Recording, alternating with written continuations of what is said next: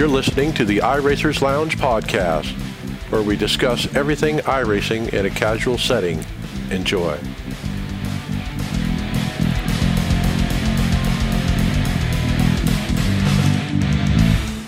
Welcome to the iRacers Lounge. I'm your host, Mike Ellis. iRacers Lounge is a podcast for the iRacer, where we talk all things iRacing in a casual setting. Joining me are the usual characters, Brian McCubbin. Hey, how's everybody going today? Hey, David Hall. I hope you're having a Darlington day. Darlington. Greg Hectus. I'm guessing if we're having a Darlington day, it's a long day then. And Tony Groves. Good evening, fellas. All right, welcome. So no guests this week, so we're going to jump straight to topics. And the first one to come up is Coke, the Coke series. We were anticipating being on Thursday nights on NBCSN as planned. However, there's something I'm told it's called hockey, and apparently that has nixed those plans.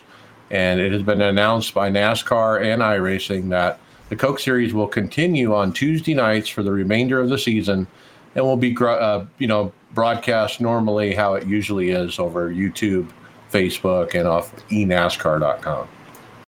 There may be an hour show on NBCSN later, like a recap kind of episode, but other than that, apparently NBC is out. Well, it's just an unfortunate circumstance of 2020, right? It's just everything's there's so much sports condensed into one time of year, and it's just there's not enough hours to broadcast it all. Yeah, I guess it makes sense, and I think NASCAR's lucky they got their season caught up, while these other sports like NFL and NHL and basketball and stuff are scrambling to figure out what to do. Well, they were the first to start up because they just had it set up where it's a little bit easier to distance, considering they're not there's not as much physical contact.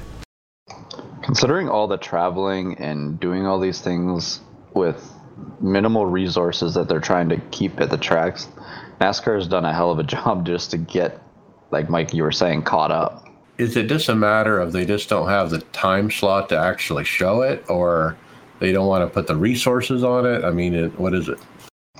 Well, the games start at 7, or usually there's a 7:30 and a 10:30 or a 7 and a 10. Actually, I think it's 7 and a 9:30 games for the two rounds that are going on right now. Okay, so the good news, I think, or the side effect, is we continue to have Evan on the show through the end of the season to review these races. And we weren't sure how that was going to work out with the race moving to Thursdays. But now that we're still on at Tuesdays like normal, I don't see any reason why we can't continue that. Yeah, and I think that they missed kind of an opportunity here. I understand what they had to do, but it would have been really nice, I think, to see the comparison between these guys and what people have seen early in the year with the pro drivers who may not take it as serious as these guys do. And I think it would have showed the product in a better light, I think. What they need to do is when there's not something going on, to try and replay these races at some point during the week. I know they had a time slot and now it's kind of gone, but I agree with you, Brian. I would love for the actual public to actually see how these guys actually race when what they're supposed to do, not professional race car drivers moving into into sim racing. It's actual sim racers showing what they can do. Well, especially if they could just take the feed that iRacing and Evan and his team are putting up, and then just take that and broadcast it. So before, when they did the races, they were putting their own flavor on it. They put their graphics and they had their people and all that. But maybe they don't need to do all that. Just like literally take the tape and play it.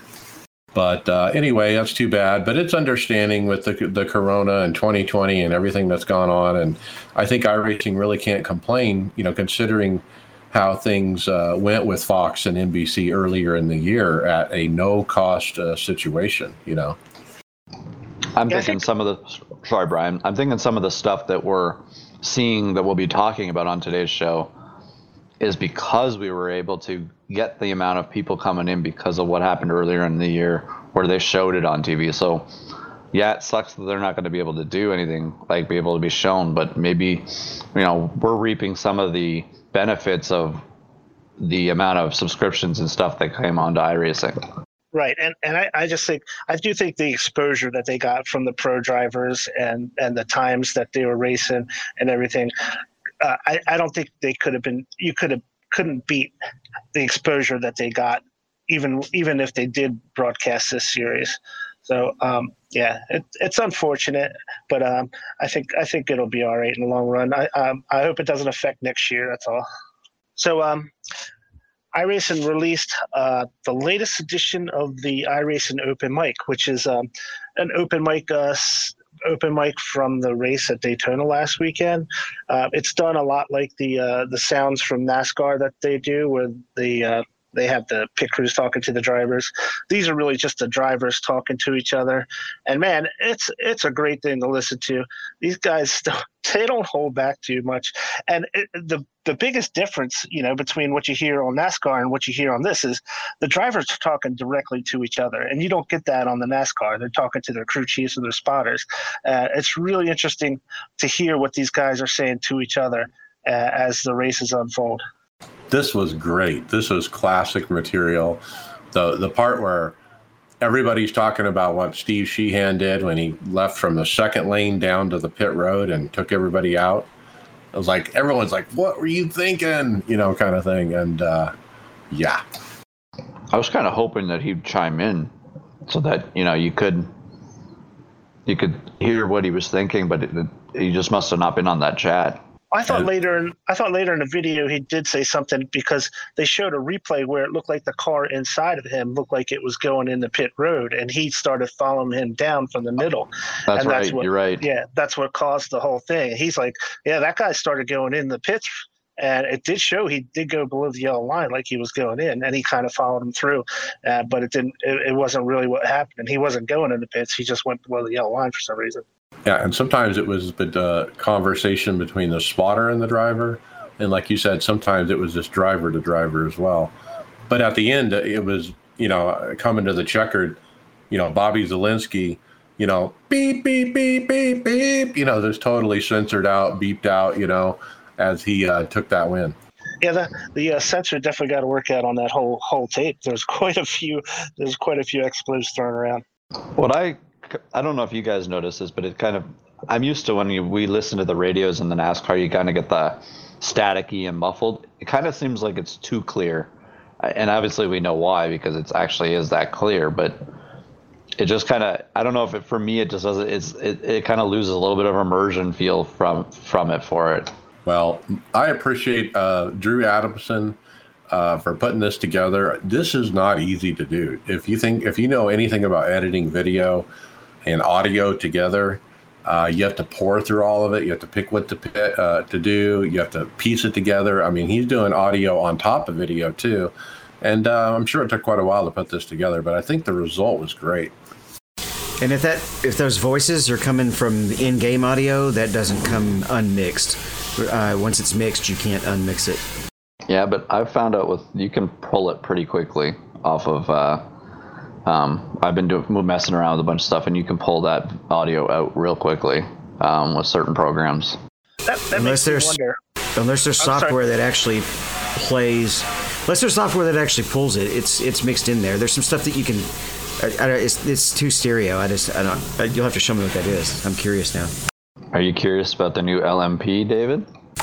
Oh yeah. Well, I'm not curious because my curiosity was answered. We got a video here with the LMP, and I don't know if we're covering it later because I had actually just got in and didn't get to pour over the script. But the LMP is out, and it's going to be used in both IMSA and the ILMS series. So that must really excite you then, because you're probably looking really forward to this car. I know I don't know, though. I don't want to completely go away from the GTE, but hopefully it will make the IMSA splits more reasonable, because really nobody was running the C7. It was a dead car. So hopefully that will, even if I stay in the GTE class, more people will be running the prototype, and we'll stop having 5 or 7 splits of just GTE cars. So this kind of makes the field better for the 24 Hours Le Mans, or not 24 Hours Le Mans, the Rolex 24 next year with this. If this is one of the only cars we have up until that point next year, but it's nice to be able to have this to run Daytona at too, right? Yep. So what do we got here? We got not just one, but really 2 hype videos here. Yep. We covered one last week that had the background sound. Yeah, these are 2 new ones since last week. Yeah. Yeah, one of the videos here that we got is basically showing it all off and doing what it does best, flying around a racetrack. Yeah, the YouTube is pretty cool. The first half is like showing off the car, like glamour shots kind of thing, close-ups, reflections, and that kind of stuff. And then at the last part of the video, they actually show an entire lap around the track at speed, and it's pretty cool. Yeah, they seem to do like a slow trickle of information coming up on that thing, and it was just like, they give you a little glimpse here, a little glimpse there. Next week's a little bit more, and then this week they just did like a full unveil of introduction of the car. Oh, that's Imola. I was wondering where they were racing. They were there on the track. It's Imola. There's also so that's a 4-minute video, and then the other one was like 25 seconds or something, and that was just for like social media. Yeah, and Mike, apparently there's something special that happens on that second video around the 1 minute and 52 mark, yeah? Really? I haven't seen that. Well, you might check the script. But I guess I jumped a little ahead because Tony might want to tell us about the paint before we talk about that sound. Well, yeah. What paint? Road cars. Anyways, Brian Simpson has released a new Dallara P2 paint template for all the painters to get you all ready for next week. Oh, it's out there. Go grab it. That was funny. I went to 152 at the video, and it's just black, and I'm like, what are you talking about? But I have it muted. So you're talking about ambient noise, and apparently Joseph B. Griffin was savvy enough to catch what he thought was ambient noises at this part of the video. His observations were actually confirmed by staff member Greg Hill, who replied, "You are correct. As of the September build, iRacing will have a much more immersive audio environment. The racetracks will come alive with ambient sounds appropriate for the racetrack location, the current state of the race weekend, and how exciting the on-track action is." Does that mean, if we had Dale Jr. still in the field, they'd start cheering if he went to the lead? That'd be cool. Or people hucking hot dog wrappers onto the track. Wait a minute, that's ambient visuals, not audio. My bad. Now, he gives some details here as well in the post. Paddock pit sounds. At tracks where it's appropriate, expect to hear the clang of tools, the sound of generators, jacks going up and down. This is also tied into the race state. So while it may make sense to have a bustling pit road on race day, it won't be during testing. Kind of makes sense, because I don't know if if you look at some of the other racing games, when you're kind of in the garage area, you're sitting, you'll hear the wrenches, and like you're saying there, wrenches clanking, air guns going off and all that stuff. So kind of just add something else in the background instead of it just being, when you don't have any replay on, I don't know if you've noticed when you're in your replay, and if you haven't gone out on the track, there's no sound until you actually show up on the track. So now it sounds like there'll be a soundtrack all the time. There's a pit alarm. Where appropriate, an alarm that will sound when cars enter pit road. The pit crew won't be able to miss your car approaching. Wait until you hear it at Nürburgring. So that would be because of the IMSA series, or not IMSA, well, it would be IMSA and Le Mans and any of those GT stuff, plus the Formula One that do all that stuff. And here's another quote. It says, "This is a project that is years in the making, really. The recent move to X Audio provided the necessary framework for our audio team to develop the required systems and sounds. The final push was a collaboration between all of our team and the art department, who placed these sounds all over our many, many race tracks." You got to think of what that must, we're talking about someone just making a car and having it sound and be able to go around these tracks. Imagine going into all these tracks and now having to create an environment on top of something that's already been built. Yeah, pretty cool. Crowd noise in areas near the stands and bleachers. You'll hear an appropriate loud sense of crowd presence. As the excitement of the race rises, so too does the crowd's excitement. So can you imagine maybe Bristol? I wonder if you can hear it at Bristol. See, that's where that would be like an echoing sound. You kind of almost, the sound should be like even more amplified because you're kind of in that Coliseum there, right? Very cool. I wonder if these next cars that were surprising us, David, will make a big sound. Well, have you felt like there's a car been missing from the GTE class? Well, we've had one. It's just been years. It's one of the oldest cars. Yeah, it hasn't been active in IMSA in a long time, but it's gonna be this year. We got a Corvette C8 coming to join, C8R. I don't know, but you guys, like, that's got to be one of the, between the ambient noise and this car, like, they're very good kept secrets. Yeah, we did not expect this car at all. Really, nothing. It's probably going to draw even more American racers into IMSA because it's, the American car. They're pretty excited about it. One of our teammates is going to start running some more IMSA with me in this car. It's going to be hard to see. It's going to be interesting to see between the Corvette and that new Dallara what the new attachment rate to the IMSA and Le Mans series will be. So I think initially Chevy announced this on social media, and that was a huge surprise. But they put out pictures. They got a nice little 2-minute video showing the cars at Detroit, Belle Isle. And boy, it's got the classic yellow look, I love Corvettes. When I was a child, my dad had Corvettes. And so, there's never been one like this to buy, and I'm probably going to buy it.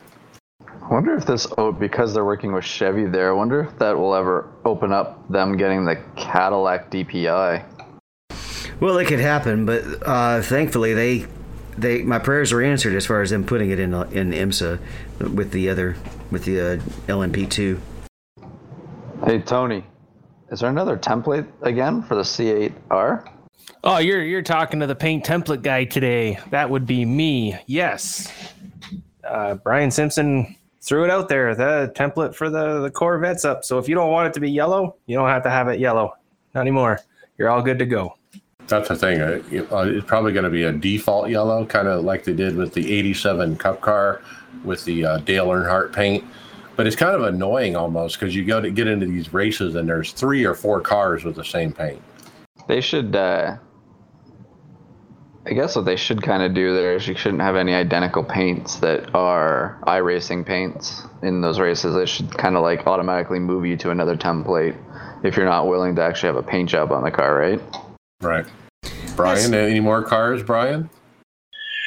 Well, that's a good question, but James Clay, he noted in the forums that the highest car ID count is the Legends Ford Thunderbird with a car ID of 125. So apparently when iRacing releases these cars, they give them ID numbers. And the last one that's currently in use is the Ford Thunderbird. So we know the LMP2 car is coming up, and that has a car ID of 128. So that implies like there's 2 cars in between there that have IDs that are released. I think the Corvette is probably going to be one of those 2 numbers, either 126 or 127.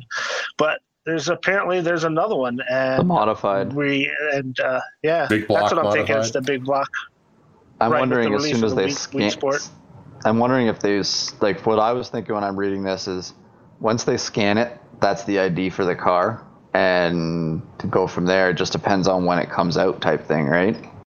They might have scanned it. They're not working on it. Or That could be, yeah.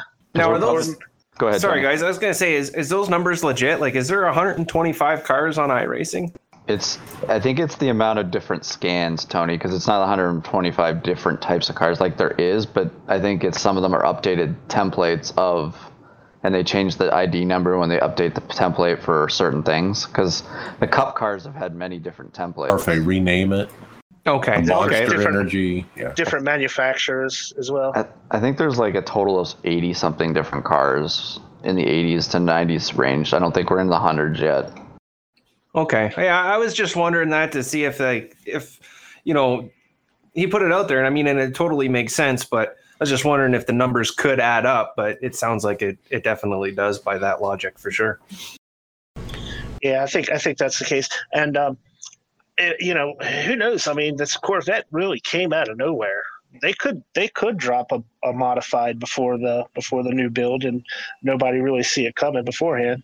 Well, yeah, the Corvette is template 127, and then you got 128. So you're just missing 126. Like, it's got to be that modified that they've scanned that they're working on for the following, or the build coming up, the next following build. Yeah, it could be, but the Weed Sport track is what is known for their modifieds, their big blocks. So, and we know that Weed Sport's be coming out this build. So, who knows? It might come out with Weed Sport. I want to mention the video that the Corvette Racing put out on Twitter to announce this originally. It shows Jordan Taylor, one of their drivers, in VR, in a cockpit. It shows him in his real race car as well, and putting on the helmet. But what's interesting is the format of the video. It's not your typical letterbox video. It's not like a cell phone where it's tall and a narrow video.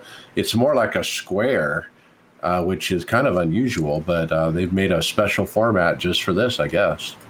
Freaking cool! I love that Corvette. Well, it sounds like Steve Myers is having some fun doing his own things off on the side here. He tweeted out the other day, this September iRacing build is going to be sick. I'm currently trying to get close to the jump record, jumping the record at pylons at Crandon Off-Road. Not sure if it will make the build, but it might be the greatest off-road track ever created in an iRacing title. Weed Sports Speedway is in the 410 is on fire, as he quoted. Well, fire symbol. So have we figured out if they're actually going to be in the build? They kind of haven't fully announced if they're coming in this build. Greg, I want to back you up just a little bit.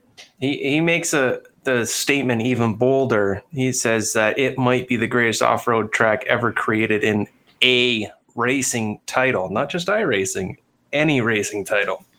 It's pretty bold for a thing that doesn't specialize in these dirt things, right? I can't find a link, but we had a link of a video of the start of this race, and it's I think they all line up like 30 across, and they all go in for turn one. Yeah, we have that video. Yeah, the land rush. Because that's where they start. They start in the inside grassy area and drive straight to the first turn out of that grass type area. I mean, as a video, that looks totally awesome. And I can't say that, even that the idea of that kind of start is absolutely awesome as well. How well that would work in iRacing, I don't know. I think maybe like 3 people survived the first turn. We'll find out. It's going to be like it reminds me of motocross. That's kind of how motocross starts. And I used to run motocross when I was young, and you just have to bigger ones than the guy next to you, really. Those bikes weren't pulled by horses back then, Mike? Well, talking about tracks, people are praying for Coca-Cola Speedway. And Steve Myers, he's been quite active on the social media. He usually is, but he replied to. Did he reply? Yes, he replied that won't be in the September build, but shooting for December. Now, is the Coca-Cola Speedway a real speedway, or is it just a fictional one? I thought it was just fictional. That's from NASCAR 2003. It was the. Was it user? No, they did have it in the actual build, or the actual game as a fantasy track. It's like a giant oval with really high banking. Yeah, that was released by Papyrus, and it's like a 3-mile super high bank, no restricted race. Yeah, it was everybody loved it because of no restricted plates, and then if you turn backwards, you'd flip over. Okay, well, heck, I'm digging that. I like the idea of that. That's kind of neat, but I was gonna say no. That would be like a step away from the norm for these guys. But I see the the nostalgic aspect of it. But then they've also for the Rallycross, they've made some tracks that don't exist either. So I guess it's it'll be a good thing. Another new track to run around.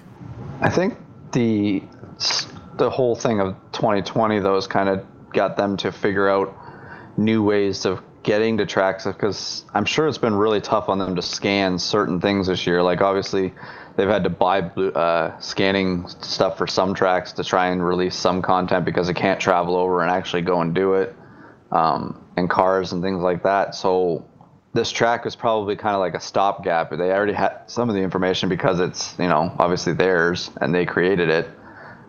It just kind of helps them get some content out to all the users, maybe get some revenue in, and then hopefully in 2021 here this world can sort itself out and we can get back to some sort of norm here to be able to, they can go and do some of their jobs and add more content for us. Yeah, and I was thinking maybe this was tied to the release of Coca-Cola's title sponsor for the stock card for the iRacers. Well, it kind of was. I mean, I think it was Steve Myers said something crazy like, we'll release it if we can sign them as a sponsor, and then they signed them. I wonder if this is going to be a track you have to buy. Could this be a free track? It's not like they sent somebody to a track to scan it or anything. Yeah, but they paid someone a lot. They're paying someone to man hours to make it. I'm sure it's going to be, maybe they'll put it at a discount price, but I'm thinking it's probably going to be the normal price, like all the tracks. And I'm guessing free though. I'm hoping free. Okay, but they wouldn't probably have a problem selling it for money either, with the amount of people that love doing like the carburetor cup type thing, right? Anybody that loves those fast speeds. Well, just from how you guys have described this track, I mean, really high banking, unrestricted racing. I've never even seen this track. I never played. 60 cars out there. Heck yes, that sounds like a blast. It'd be an interesting multi-class stock car race. Well, you could do multi-class stock car race, or one of our favorites to run is the Cadillacs there. With the IRLs on that would be pretty cool too.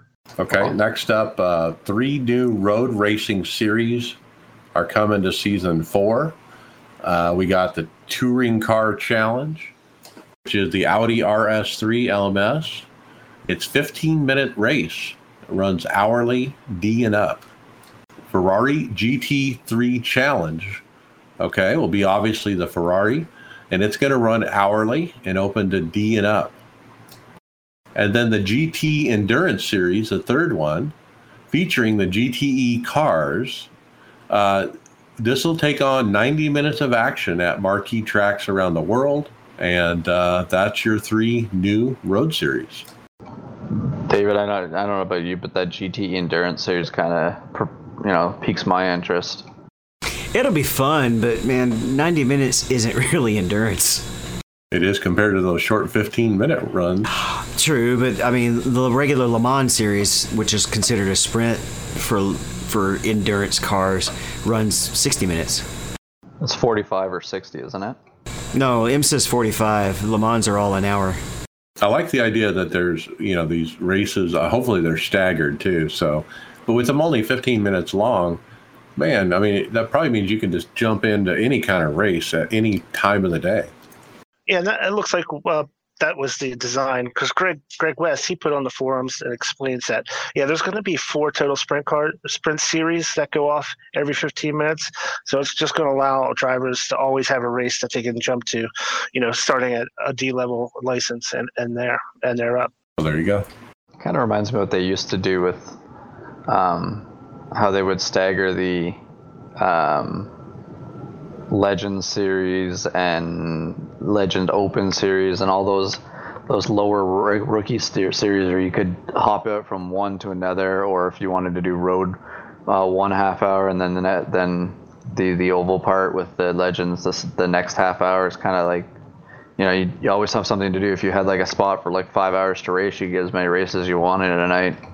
Well, speaking of rapid races, Brian, we got something else coming up? Yeah, I was just saying that, talking about that 4 sprint car series. They have 4 sprint car series that go off. It's like every 15 minutes. So, and Greg West, he was on the forums explaining why they did that, and it's really just to keep things turning over, so everybody has a race they can jump into real quick. And Greg West has been busy with it, David. He's even posting where the new content's going. Where did he say it was going, Dave? Well, we hinted at this a little bit earlier, but there's a change in the lineup for both IMSA and the ILMS series. In IMSA, we're going to have the new Dallara LMP2. For GTE, it's going to be BMW, Porsche 919, Corvette C8R, and the Ferrari 488. So the Ford GT is being pulled. Then GT3s, it's going to be the Merc AMG and that Audi R8. In ILMS, it's going to be the same LMP1s as before. The HPD is being replaced with the Dallara LMP2. And then over here on the GTE side, it's going to be the Ford GT, the Porsche 919, the Ferrari, and the Corvette. And in that series, BMW is being pulled out. And I believe I saw recently that BMW is actually pulling out of that series in real life as well. There you go. That's why. And then week 14, they're going to have a special shiny new shakedown series with the new Dallara and the new Corvette. Which is actually, did you say week 14 or week 13? It's week 14, remember? Yeah, 14 this time. It's leap year. How many leap years has this guy seen, Greg? I haven't counted, but I have a feeling this is the same guy. I think we bring this up every year around this time. Is it not? Maybe the 4th year I think we've covered this. So Paul D. Smith posted in the forums he wanted to wish a happy birthday to his father, Monty Smith, who turned 93. And it's just a little backstory on it. Again, I think he talks about this every year, but he got him started in rally racing and then the Grand Prix Legends before iRacing, and now he's been strictly in iRacing. But Paul did mention that his father's had some health issues lately and has slowed down in the sim racing. But he's hopefully going to get it going and get some more racing in once he starts feeling better here. This guy was dirt racing back at the same time that Ralph Earnhardt was. Wow.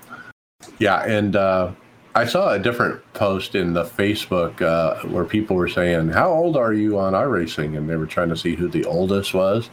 And I'm like, we got this story coming up about Monty Smith, and he's 93. And, of course, that was the oldest out of hundreds and hundreds of responses in that thread. That was the oldest. And I'm pretty sure he's the oldest sim racer that I've ever heard of. Wow. It's crazy at 93 that, he still can even do this. And the things that he's probably seen and dealt with in his life over the 93 years, I'm glad that he could at least have some fun doing this while he still got some health. Hey, Tony, does your Logitech keyboard work? Oh, yes, it does. Yes, it does. But my Logitech keyboard does not light up. And apparently there's been some issues with that. The backlit keyboard was causing iRacing to crash when closing. So the backlighting has been disabled in the latest patch for the time being. I find that a rather odd thing to make iRacing crash, but I haven't had an issue with my Razer, so I don't know. Yeah, I have a lit up keyboard as well, and it hasn't caused any. That is kind of odd, but apparently the staff members are just like, we're just going to disable that. So it's the safest way to handle it until they look into it, I guess, later. It wasn't big enough a deal for them to really get into real deep and start putting patches out. So it was just a weird thing, it looks like. Yeah, I'm sure you'll see a patch come out. After the release happens, they'll have a little bit more time to deal with that issue. But yeah. Oh, if there's any listeners out there that don't know much about these backlit keyboards, it's not just a fancy lighting. It is, but it isn't. these actually go off like the flags, and yellow flags, green flags. It'll show a checker flag on there. Pretty much everything. I absolutely love it. Such a cool thing. You get it propped up, so it's just in your sight line, and just a nice little thing to help. I can do too. Yeah, I guess that would be pretty much the biggest thing. The one part that I'd found, I don't get to see it now because I'm running pretty much all in VR. But when you're on the grid, just waiting for the race to start, everybody to log in, and you never quite know when it's ready to go. You wait for that, for your car to get in gear if you leave it in gear. But on my keyboard, it will actually light up red when it's ready to get the car started, or get the car in gear. Like you're gonna go when it goes red. All right, pretty cool. Yeah, I got the Razor. I love it with the different colors. Next up, we had an issue August 30th with the Amsterdam server farm with connection issues. So remember, iRacing is in Boston, Australia. They have servers in Amsterdam. So apparently the Amsterdam servers went down for a while. It happened to be a result of a DDoS attack on infrastructure upstream from them at one of the service providers. iRacing was not the target. It was somebody else. But this happens, and this is why it's a good idea to have infrastructure in various places of the globe. So when one situation gets DDoS'd, it doesn't take the whole thing down. Can you imagine if all the servers were in one place and that went down and nothing worked? Obviously you could still race, but you couldn't race on those particular servers. Yeah, didn't they have a problem with an Australian server a couple of weeks ago? I thought. I don't think it was an attack like that, but they had some kind of issue with a bad server. They did, so it happens, and I love the way they have it set up where there's redundancy and stuff. So, did you guys ever watch a YouTube video of a streamer and they have like these outlines of road tracks attached to the wall? Well, I can tell you how to get them now. David M. Weber, he posted in the forums that he's created 211 different STL files of tracks that you can use to 3D print for yourself. He'll sell you all 211 for just $9. So if you have a 3D printer, it will print these tracks out in in like whatever color resin you use for that. And I've seen these things on people's walls before, and I thought they were really cool. But this is the first time I've seen anywhere that you can at least get the files to do that. It's pretty cool. Yeah, it's amazing. And apparently he hand created these files by using Google Earth and Google Maps with a little measuring tool, which he said is quite accurate. But like you said, if you have access to a 3D printer, man, it looks pretty cool. Maybe for the man cave, Tony, or for the sim cave. Yeah. Mine would just be full of ovals. He does have all the ovals. Impressive. He has 22 of the ovals on there. Come on. You're not gonna get the couple NASCAR road courses and just put them on your wall? I know you like road racing. Well, okay, so maybe Watkins Glen. I do like the Glen. Sonoma, I might just print that out just to have a video of me smashing it, because screw Sonoma. That's what I was thinking with Daytona Road after. All you guys and your heavy stock cars that can't get around road courses. But maybe if I get just a bunch of rubber bands and tape them up on the wall, nobody would ever know the difference. Maybe a serpentine belt or something like that. Yeah, no, it is. It's a great idea. $9 for 211 tracks. These things would print out in no time as well. But the amount of work that this guy's put in it, and $9, it's nothing. Well, we see it on a lot of popular YouTube guy and streamer backgrounds. We'll have famous tracks around the world. So, I mean, who wouldn't want to have Spa or something, or Monza, or... I think Spa would be cool. If you just picked one, I would pick Spa. Spa's got the most interesting design. You can recognize it, right, when you see it. Probably Watkins Glen, too. I kind of like Suzuka because of the way it twists together. That one's kind of an interesting design. Well, and then on the oval side, obviously, Indy's probably the most recognizable. Pocono, have a triangle on your wall. That, yeah. I've seen it on some of the real life racers on their in their man caves or woman caves. A while back, there was a company that sold these things, but on a bigger scale, and they were made out of really nice wood and really big. And they were a lot of money, like hundreds of dollars. And boy, this is a different alternative for sure. Well, we have a video, and my heart just about got racing trying to figure out if I could get the link to work or not, because right now it's not. But we'll get I fixed it. We'll get it fixed on the show notes. But according to Mike, he just fixed it. Dave Cam. I see him every once in a while. He drops into my stream and says hi, and he has shown that he was up around 135 beats per minute when he was running towards the front in a recent Cup race. Now, David, obviously, you're a big physio, a guy that works out a lot. At 135 beats for a sustained time, would that be a decent workout? Like, would it help burn calories decently? Well, I mean, it'll burn a few calories, but it's not the same as actually using the muscles, because that's what burns the calories. If you're jogging, if I'm jogging, not sprinting but jogging, that's probably about where my heart rate would be sitting. Well, I'd say for the average person, that'd be considered the cardio spot, but your optimum heart rate kind of depends on your age and everything. There's a couple of different things to make the formula up. Now, 135 beats per minute, obviously when it's up that high, it's obviously I call it like a stress heart rate, right? Because it's more of adrenaline that's getting you there. It's not anything physical besides cranking on the wheel that's getting you there, right? Yeah, you're pumped up.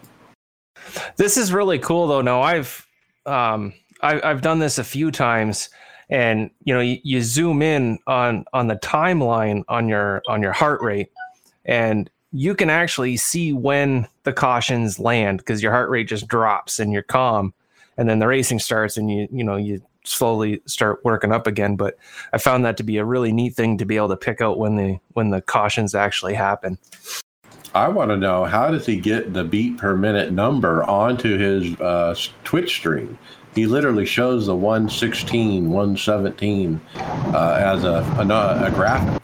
There's so basically there's a couple different heart rate monitors that are designed with programs that are on your computer, and then you can upload to your computer what your heart rate is live, and you can use your stream and bring it in.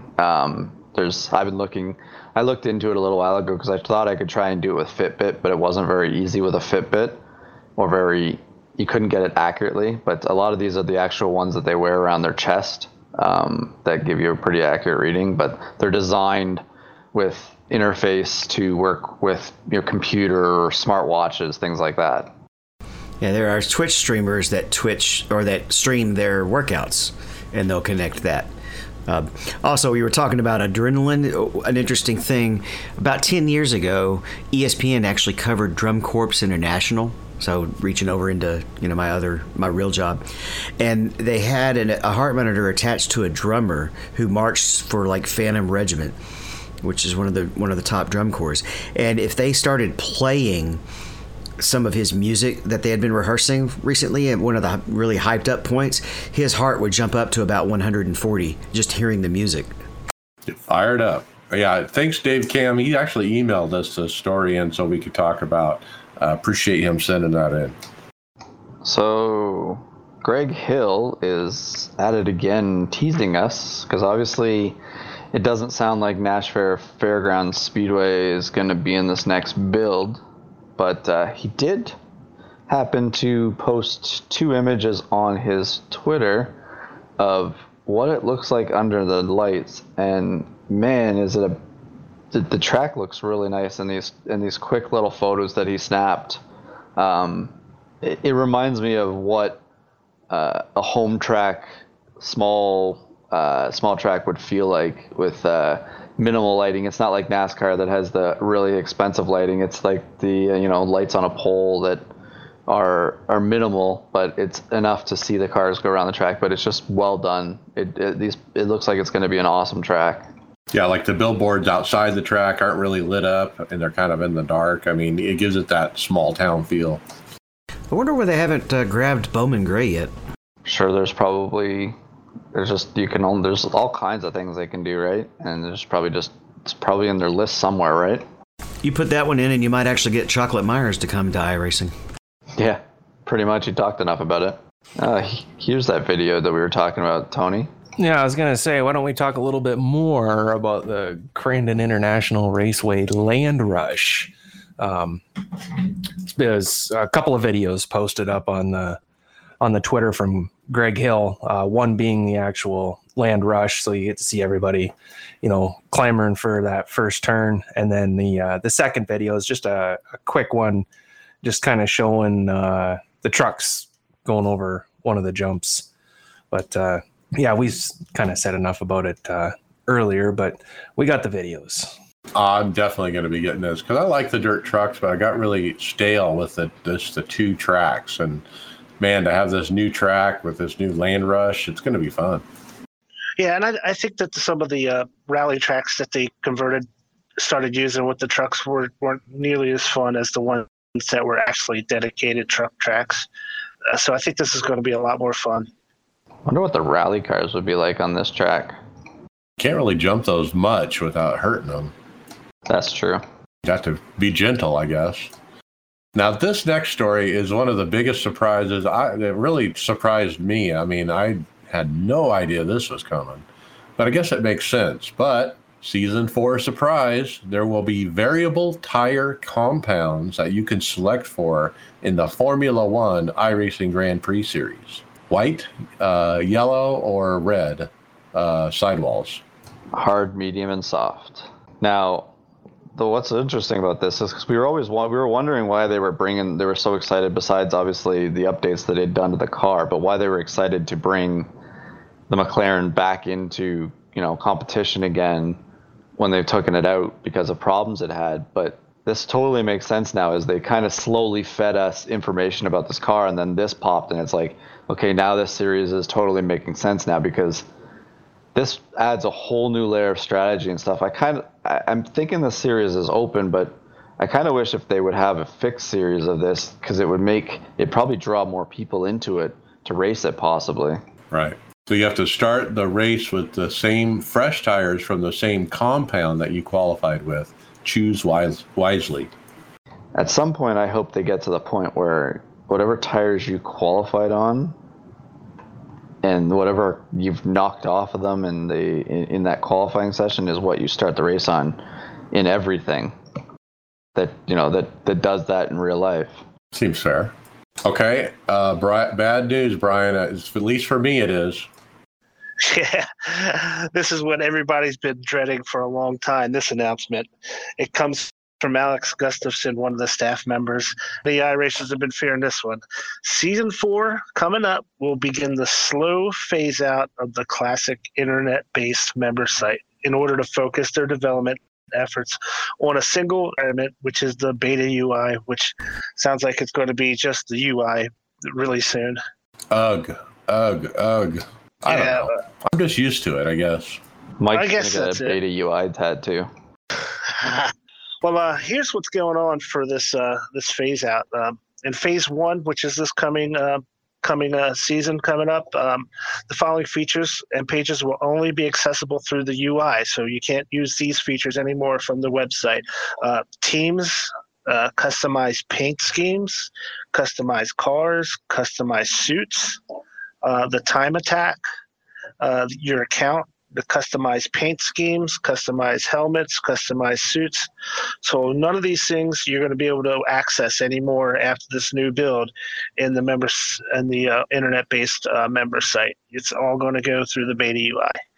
Yeah, I don't care about painting. I don't paint.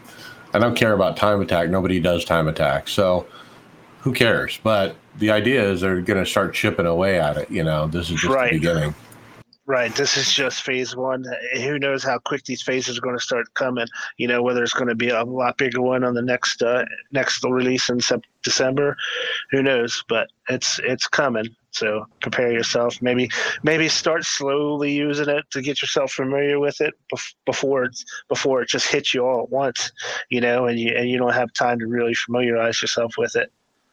So now, what I wonder is, what's the first big thing that they take out of the member or the actual internet-based site?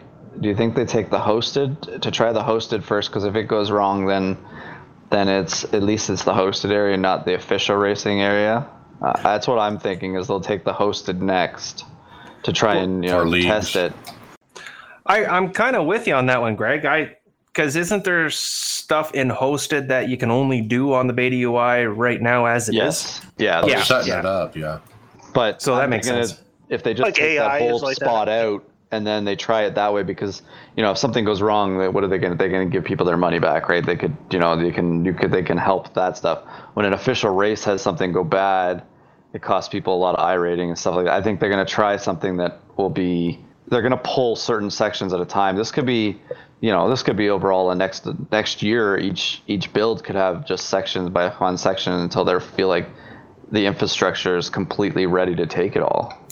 Well, they're starting this here and now. I'm betting you season 1, 2022. That'll be the end of it. I bet you we're all not beta UI. It'll just be UI, and the internet based one or web based one is done. Well, it'll just be an iRacing icon on your thing, right? It's like entering any application. It's just going to be that. It's probably just going to say iRacing eventually. That would be it, right? Yeah. They don't really need to have UI, do they? Well, here's the thing. So this announcement opened up the conversation again about the beta UI and the state of it. Is it good? Is it bad? Is it okay? And people, I've been reading these threads throughout the week, and I'm not the only one who thinks this, but I used to be in UI in a previous career, and there's an art to UI. It's an art. It's not something that just anybody can do. And I think I've said it on the show before, and nothing personal against the person who's designing this, but they just need to get somebody different in there and doing it differently, because it's not intuitive. I mean, the stuff... And people, I'm not the only person who says this, but people, it's hard to find, it's hard to organize. It doesn't look as intuitive as the website in some instances, and they have some work to do still, but I guess they feel like it's good enough. See, and I've had an opinion of this too, because over the last week, I've been doing a lot of video editing and screenshotting and doing a bunch of things. So I need to create like the right environment, and the best way to do it is in the beta UI. So if I want a sunset or certain time of day or to speed up time and things like that, I've been using the beta UI doing it. The one problem, I'm not really totally into using the beta UI because I'm just so accustomed to the website. I could, in my sleep, I could click whatever I want and I could get into a race. But in the beta UI, it just seems like there's way too many windows way too many things you got to go through. So you pick track state, then you got to go to next thing that's on another page, and then another page and another page. It just seems like they're piling it on top of each other instead of just having all the information there and you just click the windows in one thing. It seems like, to me, they're overthinking what they need to do. They're designing it like they were going to be running it on a console. It kind of really reminds me of video games and their loading screens and how they get things prepared for you to actually get into the game. All right, that's the nicest thing I could say about that. So, yeah. Well, maybe we'll have a farewell video for it when the website actually gets shut down. Is this the first farewell video that somebody's actually... I don't remember any other card getting a farewell like this. I don't know, but the video is pretty epic. Epic. That's a nice tongue twister there. It's pretty epic, and the music, and you watch it and you see it in the slow-mo, and it's like a season finale or something, or a series finale of a show where you just almost feel a little depressed after it's all over. So what car are we talking about here? The HPD. So it's not going to be in any official racing, basically, being retired? Correct. That's like, it's been moved to that tier of the cheaper cars now, because they're not going to be doing any more. They're going to be putting less stuff in free content and just dropping it to, like, say, $3. And the HPD is going to be one of those. So you'll be having to look for it in leagues and special races, stuff like that like to run the older content. It's a good video. It's sad to see a car that, it seemed to have some popularity in the series. It's definitely was popular in the endurance races, but any of the long races, but it's never good to, it sucks on iRacing's end too, right? Like, all the hours that have gone into that car, and now it's just, they're not using it anymore, and it's going to be, not used as much, or if at all anymore. Well, how many hours have I personally driven that car? I mean, I've driven that in the 24 hours at Daytona, I think, 2 or 3 times. Really? Did they replace the C7 with it? Or maybe I'm thinking of the C7. I'm sorry. Yeah. Well, it used to be the Dallara. It used to be the Dallara before the C7. I don't know. I can't tell all these cars apart myself. It's a neat car. The only thing I never enjoy about it is being on the right side of the cockpit. It throws me off as much as being in the middle of the cockpit. Pretty cool video by Luke Dowding. He put it up on the forum. He's from the UK. Nice video. Guess what? It's the week of videos, and we're on to another one that was posted by iRacing. iRacing's next dirt track coming, Weed Sports. The flagship track for the super dirt car is coming to iRacing next week. So there was a nice little video of just under a 2-minute video here showing you all the details of the track, what it looks like. It's such an odd looking shape to a track, but it looks like it's going to be a fun dirt track for the guys to be, the dirt track stuff to be added to it. The shape of it is very odd. It's like, did they do that on purpose, or is that's the way the land was laid? I don't know. It's probably got to do with the way the land is, maybe, right? Like, well, yeah, it reminds me of that story. I think it was Darlington. The reason that Darlington isn't like a equidistant on either side is because there's railroad tracks along the back or something, and they had to parallel that. I thought it was the fishing pond that they didn't want to disturb. Was it the pond? Yeah. Yeah, I thought they didn't want to disturb the fishing pond. Right, so it's probably something like that. Yeah, it's like a D-shaped dirt track, basically. It's very unusual. So does this kind of excite you, Brian? I know you love like the dirt. Like, does it look like something you're going to get into racing around? Yeah, I think I probably will get that track. Looks like they've had the sprint cars on there in the video mostly, so they're not leaking anything with the modified still on that. But yeah, I mean, I'm sure they're going to add it to the official series, and I want to try to run a full season this year in the official, so I'll probably wind up having to get it either way. It looks like you carry so much speed for most of that. There's barely any time you're really, really off the throttle because you got that long sweeping, it's like the D shape. And when you're in that spot, it's like you're full out the whole time. There is a lot of content this build. I tell you what, they got something for everybody, literally. And don't they always have a surprise that they don't let us know about it? Well, I think that was the Corvette, right? Yeah, the new harder, softer tires, that came out of nowhere too. Yeah, that was a big surprise. With it being next week, I think it's coming soon. Okay, so this makes sense now too. I'm just reading something here. Well, Tony, are you got the next one here with the season 4 schedule? Sure do. Tyler Hudson posted it up. It's got a couple of notes attached to it. The Centrifugal is going to be a placeholder for Nashville and Weedsport. The new Corvette will be placed in the Le Mans, Endurance Le Mans, IMSA, and GTE Endurance Series after the build, so it will not show up on this PDF. And the new Dallara will be placed into the iRacing Le Mans, Endurance Le Mans, and IMSA Series. Now, it was interesting to me because I saw this come up before when I was just talking about Nashville. We might have in the build in December. it sounds like Nashville will be ready before the next build.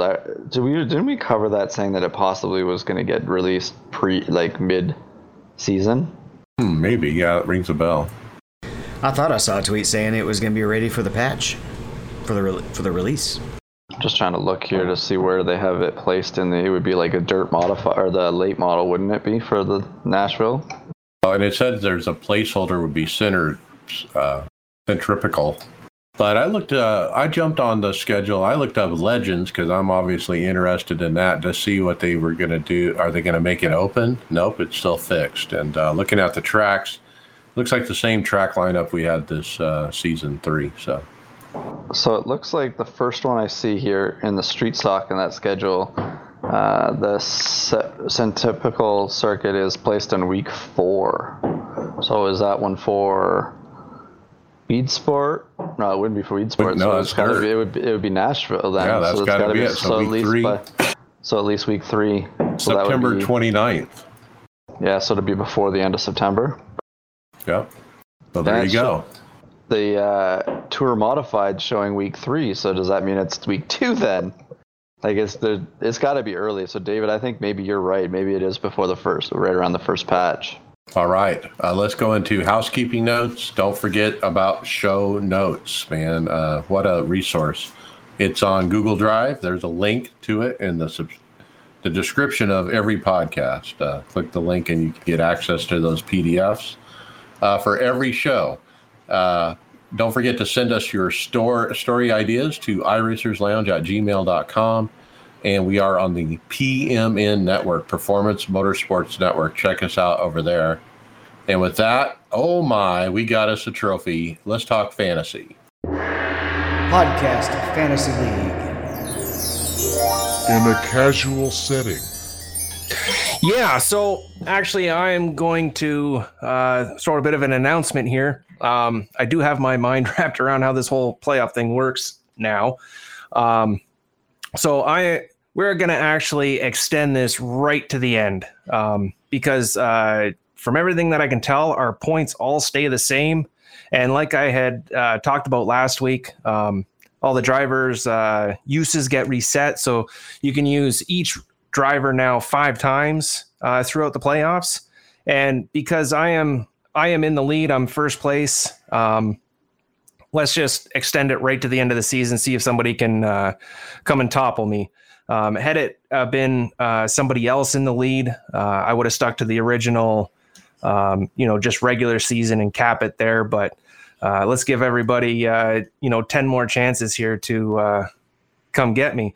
Now, with that being said, yes, we have a trophy. We will have a trophy. What we have up here is just, it's not going to be the trophy will be the same, but we will have a customized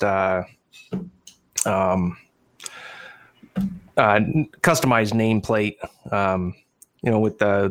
with the league winner's name on it and, our graphics and stuff. But if for those of that listen to the aftermath, said we'd have Mike describe this trophy because he is the best guy to describe things. So Mike, I love it. I mean, it's like a sofa chair with his feet up, and he's holding the steering wheel in one hand, but the smartphone in the other, which is kind of doing the fantasy, I guess. And he even got his helmet on to look like the racer. So lounging on the chair with the smartphone, but also the helmet and the wheel. And of course, it's a nice bronze on top of a nice base with the placard that says Fantasy Racing Champion Sofa King Racing. Yeah. So when we get this one, when I get this one done up, it will actually have the iRacers Lounge podcast, which is perfect since the dude's lounging around. We'll do the 2020 champion, and then we'll have the champion's name underneath all of that to customize it. Now, Tony, it is true that this was to scale for Chris Scales, right? Like this was done. He just sitting at home, and then you guys just took a picture and they made it out of it. Well, I think this guy's in a little better shape, but dipped him in the bronze pool like Han Solo. Yeah. I saw this. This is like absolutely, just absolutely perfect. Just fit the bill great. So, that's what we're gonna do. It'll be fun, and we got 10 more races. So everybody knows the deal. I'm sure this last week Daytona, that was another absolute crazy race, and there's a lot of movement on the board. We have a new second place. Smiling Ninja's in second place. Res Dog dropped down into third. KBM is in fourth. Just in time, he slipped right near the end, but I think he ran out of uses on the top guys. So, he's still got time. He might be able to just get back up there now that the uses have been reset. So he's in fifth. G.I. Jojo's in sixth. Laird Racing in seventh. Kerry Cial is in eighth. Jedi McFly, that would be Mr. Scales. He is dropping like a rock. That's kind of, ribbing him a little bit there on the weekend when we're recording the aftermath. He's just simply not paying attention, and now he's paying the penance for it. So we'll leave that one on him. Team 207 rounds out our top 10. So 10 more races, guys. Stick with it. Get your picks in. Don't forget those picks. You can't win if you don't pick. But now we got something we're all going after. So, we're back to once a week. I think that's going to help me. The other thing is I was just looking at the fantasy there on my phone here, Tony. This week's going to be it's odd because the top 16 is the actual top 16 of the the starting of the race too. So you got all the playoff guys starting up front, and the way the grid is. So it's kind of going to be. It's not like we're normal when they qualify and you can have them scattered through the field. You got all the rest of the people that aren't fighting for the championship behind all of them. Yeah. Which, from a fantasy perspective, that really makes things challenging because, all the quote unquote good guys are right up front, and it's going to be, it's going to be tough for those other guys to make their way up. So, how you make your picks, it's going to be a tough one going into this first race. We'll see how things shake out afterwards, but I imagine it's going to be a lot of the same going forward. So 5 uses, how do you play it, right? Well, even I'm just looking at it here, and it's not the way you think it's starting either. It's obviously done off of their new percentages and stuff like that. So Chase Elliott has got the pole. Denny Hamlin starting second, and because William Byron won last week and it gives him percentage off of the last week's race, he's starting third. So he sneaks into the playoffs, and then he gets a great starting position to start off week one. So, you think a guy like Harvick, who's dominated most of the season, he's starting eighth. He's halfway through the field of the 16 to start because of just one poor race. Yeah, and I think we're gonna see a lot of those type of shakeups going forward. It's going to be an interesting playoff this year for fantasy. I really like how they're doing it this year as opposed to say last year. Last year was a really, it was kind of a mess. We wouldn't have been able to do this last year because everything changed. This one here changes a little bit, but for the good. But from what I can tell and what I'm hoping is, I'd hate to have to go back, but our points are static and they don't change, and so it makes this part much easier from a fantasy perspective. Okay, and with that, let's jump over to hardware software. Will this computer run iRacing? Not now. Big story this week. This is NVIDIA GeForce has released the RTX 3090, 3080, and 3070. 3 new cards priced as $1,500, $700, and $500 respectively. Now, I think I guessed it was going to be $1,600 and it came in at $1,500. But wow, man, I think the specs is what everyone is surprised by. We've really jumped a generation or more in performance. all three of these cards, even the $500 one, currently outperform the RTX 2080 Ti, which last week was a $1,600 card.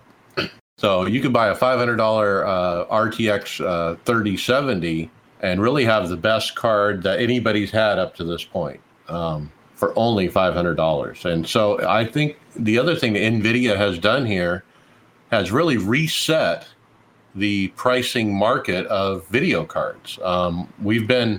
I think it was 2018 is when we saw these RTX cards, the last generation, come out, and it's been priced, pretty aggressively ever since. And this kind of resets everything.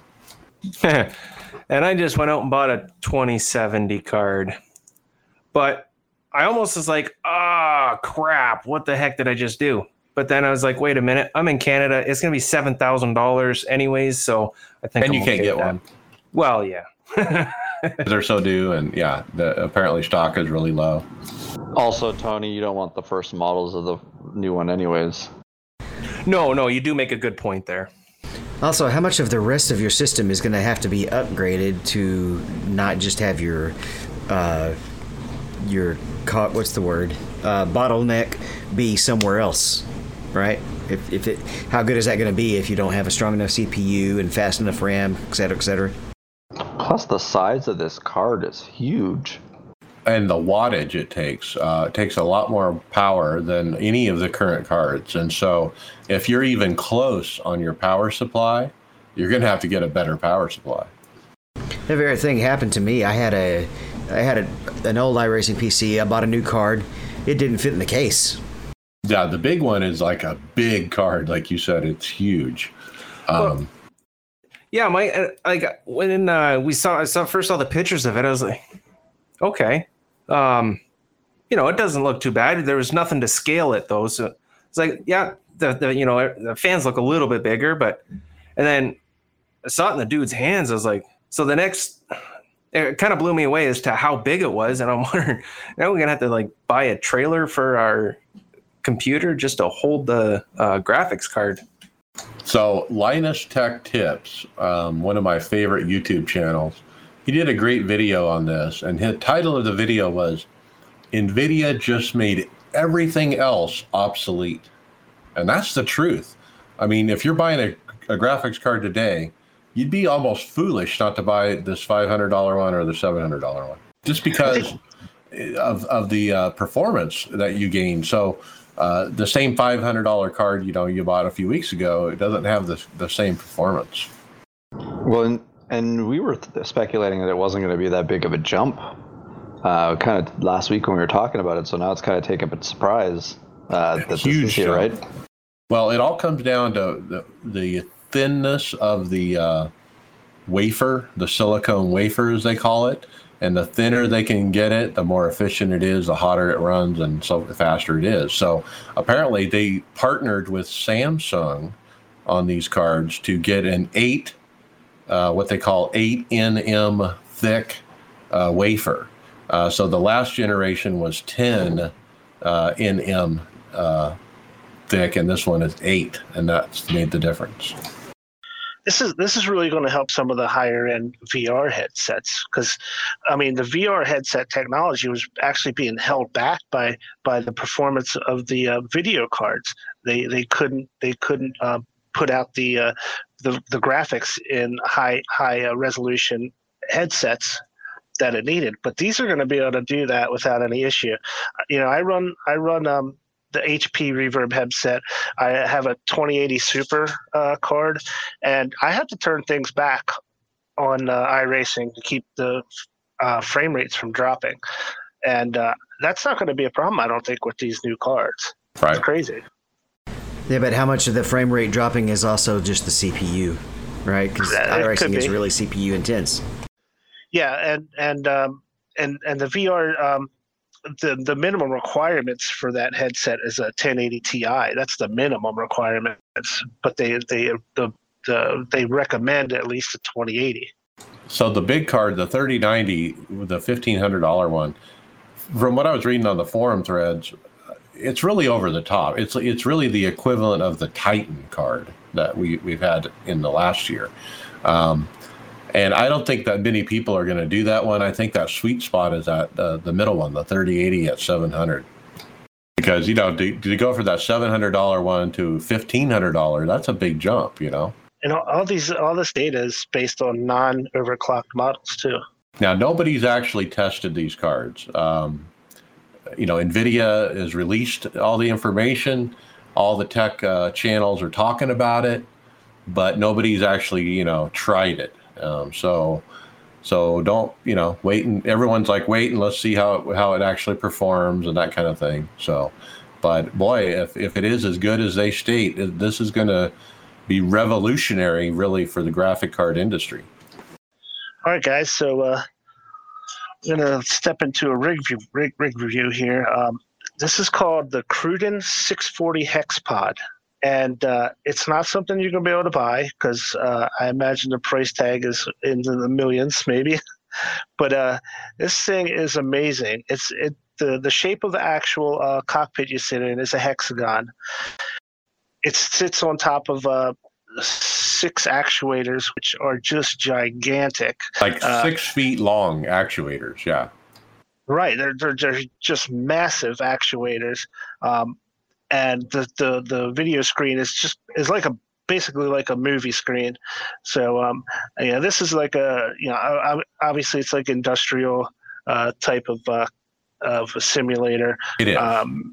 So maybe professional teams with real high-end budgets would probably take a look at this thing for their drivers. I'm pretty sure the Dallara simulator that Dallara has is this one. Yeah, or Denny Hamlin, right? Yeah. But it's moving this guy around in this video. The actuators, the stroke on these actuators is measured in feet, not inches, like you would on your home unit. So the reason we're looking at this is there's a post on the Facebook where Aussie Stig Sim Racer took time to visit their Cruden's headquarters in Amsterdam, and they got some pretty impressive video here. It shows the rig with a freaking Porsche on top of it and like an actual Porsche car. There's another shot where it shows a motorcycle where they've made a motorcycle motion rig, so to speak. And this is high end, guys. It's really neat to see some of these top end simulators that these companies make for these professionals, because you hear about them and stuff, but you never actually see them that often, and they're just amazing. Yeah. I guess I might just have to go for a little bit more cost-effective option, because the next one on the list is only 129,000 pounds. Yeah, these are a lot more scaled down versions. Yeah. No, there's no sarcasm there, yeah.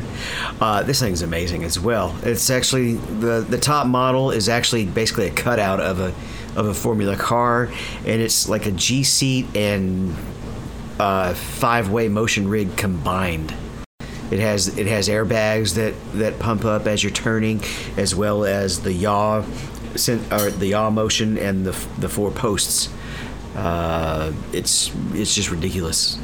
Yeah, this is from Cranfield Simulation, and on their Instagram page. Yeah, it's amazing. I mean, if you look at the way the motion is set up on this platform, with the D-Box suspension and everything, it's pretty impressive. It's got, the G seat has the 6 pads on the back that actually push forward. This has airbags behind you. It has airbags on your shoulders. I mean, you actually get down in the cockpit completely. Yeah, this is cranfieldsimulation.com is their website. And they say world-class racing simulators drive your passion. And no prices, and you can guess why. No, the top model is 129,000 there you go. Pounds. Well, let me go to my change bank and go get it. So that's basically about the price of a province in Canada? At least you understood that it's a province. Some of us down here actually are edumacated. Edumacated. Well, if you want to get some more edumacation, you can go to Fanatics YouTube page and watch their tutorial on their. I'm guessing this must be a new model. I haven't heard about their Club Sport magnetic paddle modules, but they gave you a tutorial on how to install them on their various hubs to update your shifters to their magnetic ones, and looks like they're pretty easy to install. I've never looked into it. Does installing these yourself avoid any type of warranty to your Fanatec gear? Say you bought them right when you bought a hub and you wanted these magnetic ones in? I wouldn't think so. I mean, when they send it, you have to put everything together anyway. That's true. But they just give you an example on every type of rim or hub thing hub accessory they have. So they got David. They're even showing the F1 rim that you have. They show the Xbox rim that I use for these magnetic shifters. The only one I didn't show, I didn't know if you can actually change it on, is obviously the McLaren rim's got a different type of mechanism altogether, so these wouldn't work for it. But they even showed on the new hub for the direct drive hub, it getting installed on those. So it's a nice little upgrade for any of your Fanatec gear if you want to have these magnetic paddle modules. If I was going to upgrade my pedals, though, I'd do what I did and get the advanced pedal module where you get the analog controls as well. No, that one, is it magnetic? Is that one actually have it too? Yeah, it's magnetic. It's actually got four digital paddles and 2 analog. This package is just really a simple left and right paddle, one on each side.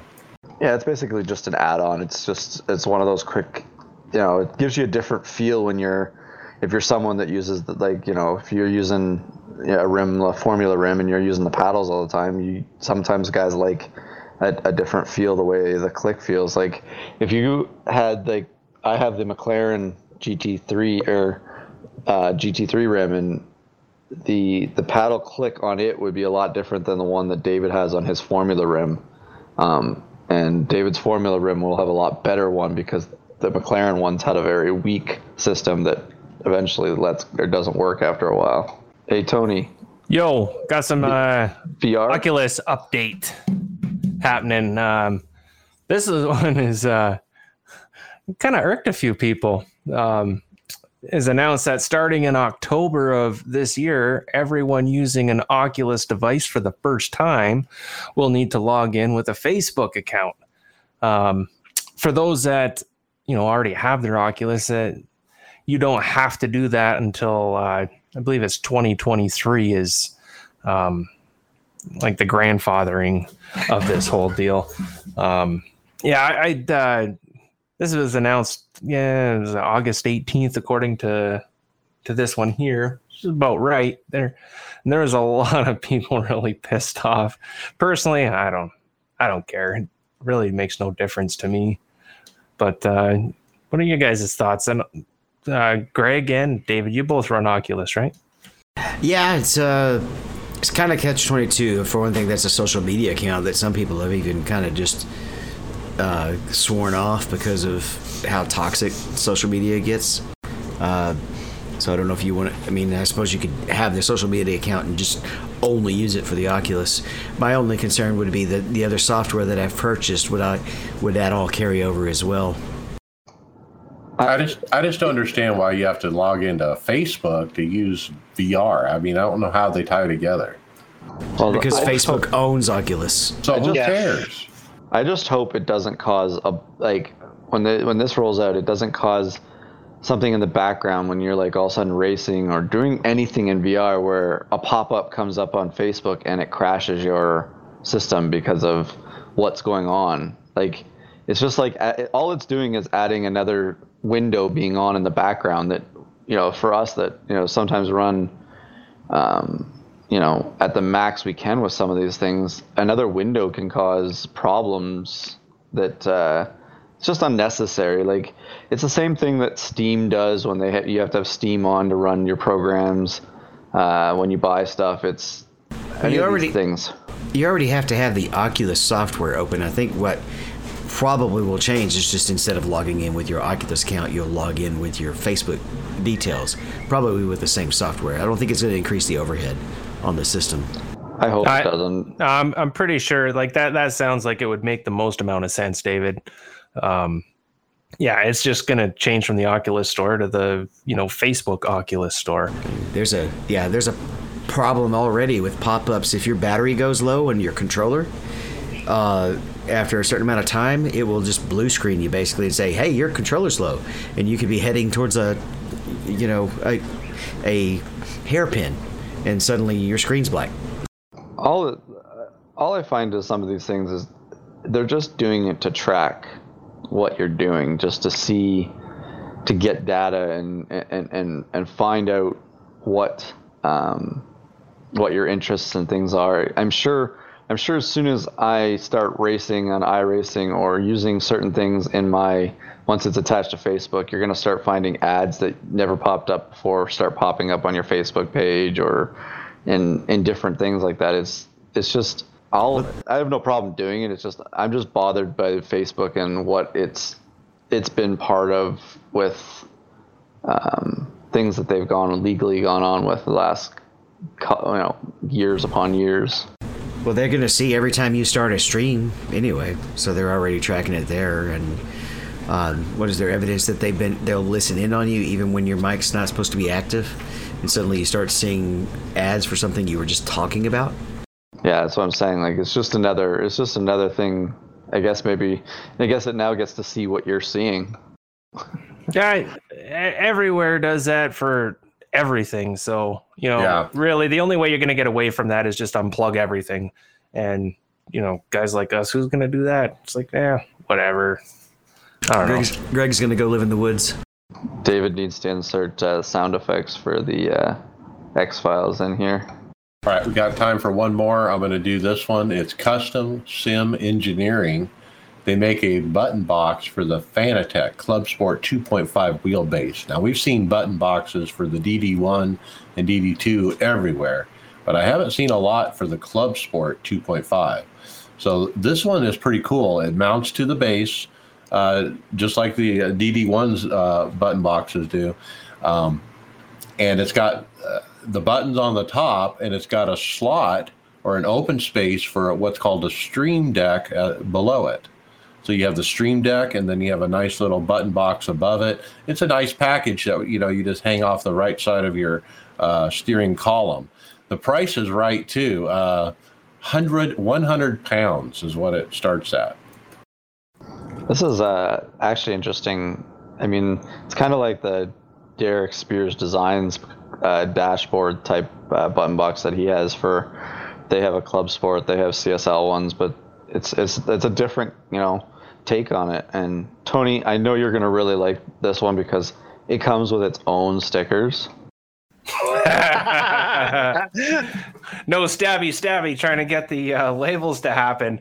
No, I really like this one because like I said, we have not really seen one like this. The whole Stream Deck option. I'm sure if you're not streaming or you don't want to use it, you can just program them to be whatever buttons you want them to be. But to have that option is really nice, and it is a very sleek design. I like the the colors on the buttons, and especially with the rotary dials.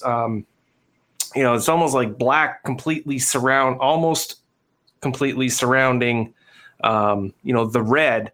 So the red will show you what part on that rotary dial you're actually pointing to. Very clean looking, very I like, and the price, hell, the 100 pounds, it's certainly priced right for to be able to give my thumbs up for it. They definitely have different options here too. Sorry, Brian. They even have it in different colors, different combinations of colors. They got different layouts. It looks like you can either have it split into that streamer deck like they were talking about, or you can have a bigger interface where you can have knobs, flick switches, and then buttons as well. So and it even has a starter and ignition button. So it definitely has a bunch of options if you're looking at getting into something for your 2.5. Yeah, and that set of keyboards looking thing that goes on the bottom, that's got 15 different buttons on it, man. God, going to have a lot of things you can program into it. The Stream Deck, you mean? Correct, yes. Yeah. So like if I only used, half of those buttons on the Stream Deck for streaming, I could potentially use those other buttons for other stuff, right? Yeah, Chat that's what buttons. I was thinking. It could be chat Sure. buttons. It's the I'm sorry, go left, go right. Right. Pretty cool button box. Yeah, so check them out. Their website's kind of lacking, but they have a really nice Instagram called Custom Sim Engineering. Okay, and with that, we're going to jump into results, which are sponsored by the Eucora League 2020 Throwback Indie Series Pole Award, which didn't run last week. I was a little confused about the schedule. I think we're running tonight, right, David? I believe so. I think it's Pocono. All right, so I'm looking forward to that. Eucora, so check that out. What did you call it? Pocono. Oh, it didn't come across like that. Let's finish up NIS and talk about our results. Let's finish up Daytona Friday Open. Brian, P15. Yeah, I actually was having a really good race, but and I led like about 19 laps. With 6 to go, I was in first place, but I just didn't have the fuel to finish that run. We were having quite a few cautions, and I didn't think that it was going to go green that long. So I wound up having to pit, and I wound up finishing 15th. But so that didn't quite work out, but it was a good set, and I was fast. I finished with 0x, which is always a plus at Daytona. Okay, interesting. David, you wrecked out. Yeah, a guy just decided to bump draft me on my left tail light, and it finished me off. But you really can't do anything about that, can you? No, I didn't end up having a good week at Daytona. I just dumped several times. Well, I'm bummed. I didn't get my win like I hoped. But, if it was easy, nobody would do it. But I got P6 Friday Open. I ran no tape, and I pushed teammate Tom Dreiling. We were 1 and 2 most of the race. We controlled that race. I did anyway, running second, pushing Tom on the bottom. Whenever they would get a run on the outside, I'd just push like crazy and we would keep it. Green flag stops happened. Tom choked. I went on without him. He missed his pit or he slid through the grass. I don't know. But when I came off pit road, he wasn't there. So I had to move on without him. I did work with a guy I finally hooked up with and pushed him to the lead. But I even got him to the lead and he would not pull down. And I was like red hot. I was about ready to blow up. And I'm like, pull down, pull down. He's like, I'm not sure if I'm clear. And he was clear, but he wouldn't pull down and kind of messed me up. So I never got into a position where I could run for the win. So P6 it was. Tony Rochette got a P5. He said restarted 8th on the final green-white checker. Got to the outside, had a run to win, but the car in the middle took the inside car and me out and slid in the grass. He got 5th while going in reverse over the line. Now, I watched that last restart of Tony's, and I was rooting for him, and he was trying, but it wasn't enough. Sunday Open, David Hall, top split, P17. Yeah, for some reason, I came in for a pit, and when we went through our green flag cycle, and was running, really well right in with one of the front packs, and for some reason, my fuel was unclicked. Didn't realize it until a little bit later because we had short pitted. Had to stop and never really got the track position back. I got back on the lead lap, but it was in that top split, just getting back up there. There was nowhere to go, and so that's where I was. So that's twice this week you didn't get fuel on a green flag stop. Yeah, this was the first time. We're going to talk about the other one here in a little bit. Okay. Tony Rochette, Daytona, he says, stayed top 5 all race. Final restart was P2.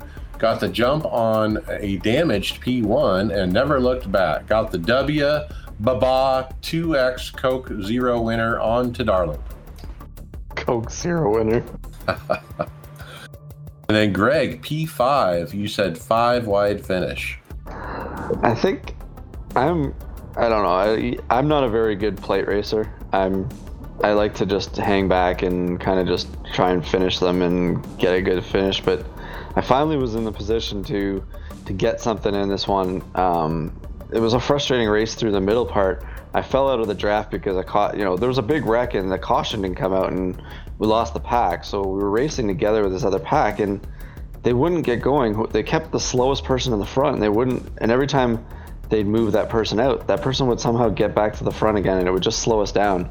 But eventually a caution came out and I got back into the pack and I knew I didn't want to lose the pack. So I started aggressively moving forward and I got with our green-white checkered. I restarted third, and I pushed the guy right past second, and I was on his bumper the whole time until the backstretch on the white flag, and I went high just going into 3 and 4, and the guy behind me went with me for a second and then dropped down in the low lane, and then I thought, okay, there's a top lane coming with me. Well, then they tried to go on the outside, so we were basically running 3 wide, and by the time we got to the start finish line, it ended up 5 or 6 cars wide and it just was a mess. There was a wreck afterwards by the time we got past the line and yeah, it ended up with the P5 there where maybe if I stayed behind like a guy I would have finished second. I don't know if it was a bad idea to try and make the move or not. Okay, and then Sunday Fixed, I made a rare start because I hadn't got my win. I wanted to try to get one. P18 though. I ran top 5 though all day. I was leading after the green flag stops. I was in total control of this race as well. 8 to go. I actually got wrecked from the lead. The outside lane came down on the inside lane, and I couldn't do anything to miss it. What are you gonna do? And with that, let's jump to Darlington, the Southern 500. This is a full distance race. Wednesday Open. David, you got P19 top split. Yep. I got caught 2 laps down because I was a little too conservative with my green flag stop because I didn't practice it. Caution came out just shortly after I'd pitted. 2 laps down. 1 guy stays out, so I'm stuck there for the rest of the time because there was only 12 cars on the lead lap. Most of the rest of the race ran clean, just a couple of cautions, but those cautions took out quite a few people. Quite a few other people just took themselves out even without the caution coming. One of the green flag stops, again, when I stopped, it only took right side tires and didn't take fuel. I don't know if I'm accidentally clicking it. I changed a couple of settings that might fix that, but I think I'm just going to have to get in the habit of pushing the buttons right before I come in to make sure they're set right. Are you using any other third-party apps that deal with the pit crew stuff? JRT has that option, but I have it all turned off. And I looked to see if it was Crew Chief, because you can see when Crew Chief, it types in macros into the chat to send those commands through. And I didn't see any of them go through. So I don't know what's going on. But I'm just going to have to really get in the habit of making sure I click those buttons when I know I want to take fuel or something right as I'm going in. That put me way down, like 4 or 5 laps down. I ran clean. We had like 2 green flag stops to finish it, and so many people wrecked out that even though I was car number 35 in top split, I got basically as many points as Mike did with his finish. Yep, and I got P8, and I'm going to be one and done. And I'll tell you why. That race took 4 hours and 15 minutes to complete. I don't know, old dad, I can't last that long. My right elbow was actually really sore after the race. Now, something I forgot to mention at Daytona, David, Greg, you guys convinced me to turn down my wheel, and I turned it down from 100% to 60%, and I still have it at 60%. And I'm kind of glad I did for this Darlington race because of the way my arm felt afterwards. I can't imagine how it would feel. Might not have any arms left to that. Right, exactly. But anyway, P8, I was easily a top 5 car, but at one point, maybe more than halfway through the race, I got wrecked by a lapper and had over 4 minutes damage. And so I just kind of was limping it home at that point. But with only 10, 12 cars on the lead lap, it wasn't too bad. And was able to get it up to P8. This has got to be the most grueling combination of track and distance wise, besides, an endurance car race, because this track is so fast and so unforgiving. To get a good lap time and to be competitive, you have to run it right on that edge, and it doesn't take much to step over that edge. Where I was getting in trouble was in 3 and 4 on the old tires. It just wouldn't turn, and you just have to let it slow down to a crawl before it would turn left. Yep. Also, what's interesting, though, is how clean it could run compared to some of the other tracks where it's easier to get around, because most people, if you caught them, they just got out of the way, knowing that if they try to race you, bad things will happen. That's true. I mean, there's a lot of give and take because you can't go into some of these corners side by side, literally. And so when somebody has a run, I was like letting off on the straightaway to let them go, Well, like you guys are saying, you guys are getting good finishes, and you didn't even have to have a complete car to get a good finish. There's tons of attrition. This, like you said, this is definitely a test. Now, Tom Dreiling ran in my split with me. He got P10, but that doesn't really tell you how he ran. He had a win in his grasp. He had what he called a fast hot rod. He led a bunch of laps. He worked the tires in his favor. If the second to last caution would not have happened or came out, it was his. I mean, he had the lead, and he was pulling away. And so we got a caution that he didn't want to see. He definitely would have won that race if it wouldn't have came out. But he did get frustrated after that and drove a bit hard and overheated the tires. And I think he actually spun at one point and kind of lost his spots. And he got a couple more chances, but I think what happened after that was he had too many incidents, and he had to serve a black flag, drive-through penalty for the too many incidents. And so that put him back, and tough break for Tom. It was a good run for him. Tony Rochette, even a worse break. He was running top 10 for the first 77 laps. He got tagged by wreckers in the front, went to pit, and lost power in the house for 1 second. And by the time everything got booted and the motor was green, he was at least 10 laps down, so just parked it. Thursday Open. Earlier today, Bobby Jonas ran. He got wrecked. He said the guy wrecked, he didn't hold his brakes, and with sunlight, never saw him coming down. So let's talk about the sun going down, the sunset at Darlington. David, what did you think? I was like, boy, I can't even see. I need my sunglasses. Well, it's standard to turn HDR off in the VR, so it's not bad on the VR. The glare's not there. So if you want to get rid of that glare for this track, take the HDR off. Won't be a problem. The other thing, David, in VR, when sunsetting, you get it feels like you're in a window, and it lights up the side bezel. I've noticed it lights up the bezels. You kind of have a little bit more of a more light feeling around your eyes than actually, seeing the sim. It kind of brings a different experience when you're looking in it in VR. Try turning the HDR on, and you'll see how blinding it is for the other guys. I mean, on my triples, dude, I could not look at the center monitor in that situation. I was kind of looking over on the right monitor, kind of looking at the edge of the wall. I mean, you probably have done this in a real car where you're being blinded by the sun and you have to kind of look out the edge to see where you're going. It was that kind of scenario because it was so bright. Well, you got oils and greases and scratches on the window from dirt and rocks and stuff like that causes glare, right? So you got to think, everything reflects off of that when you got the sun peering through it. Yeah, the glare only comes from the HDR effect, so if it's off, you just don't get the glare. When it's mid-daylight, you can look straight at the sun, and it's just a tiny little circle.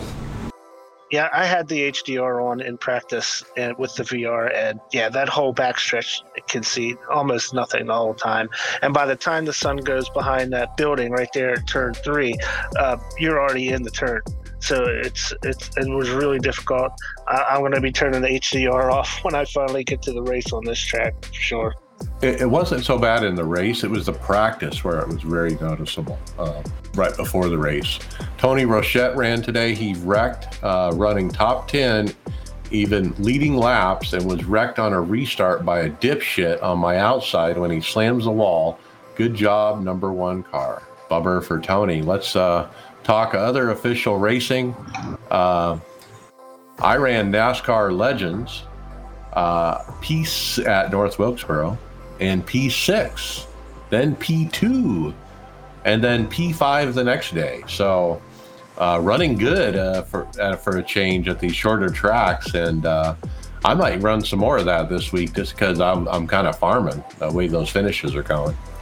So real happy with a P2 at North Wilkesboro. You're running better because you have not as much force feedback, so you're not killing your tires as much.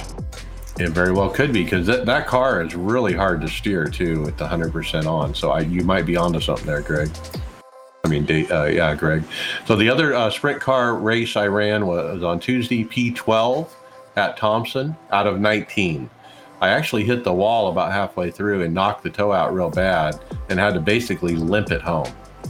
That's a fun series to run, and there's a lot more people starting to show up. I think we had 2 splits even. Brian, what did you do? You ran a Class A and you got a P1.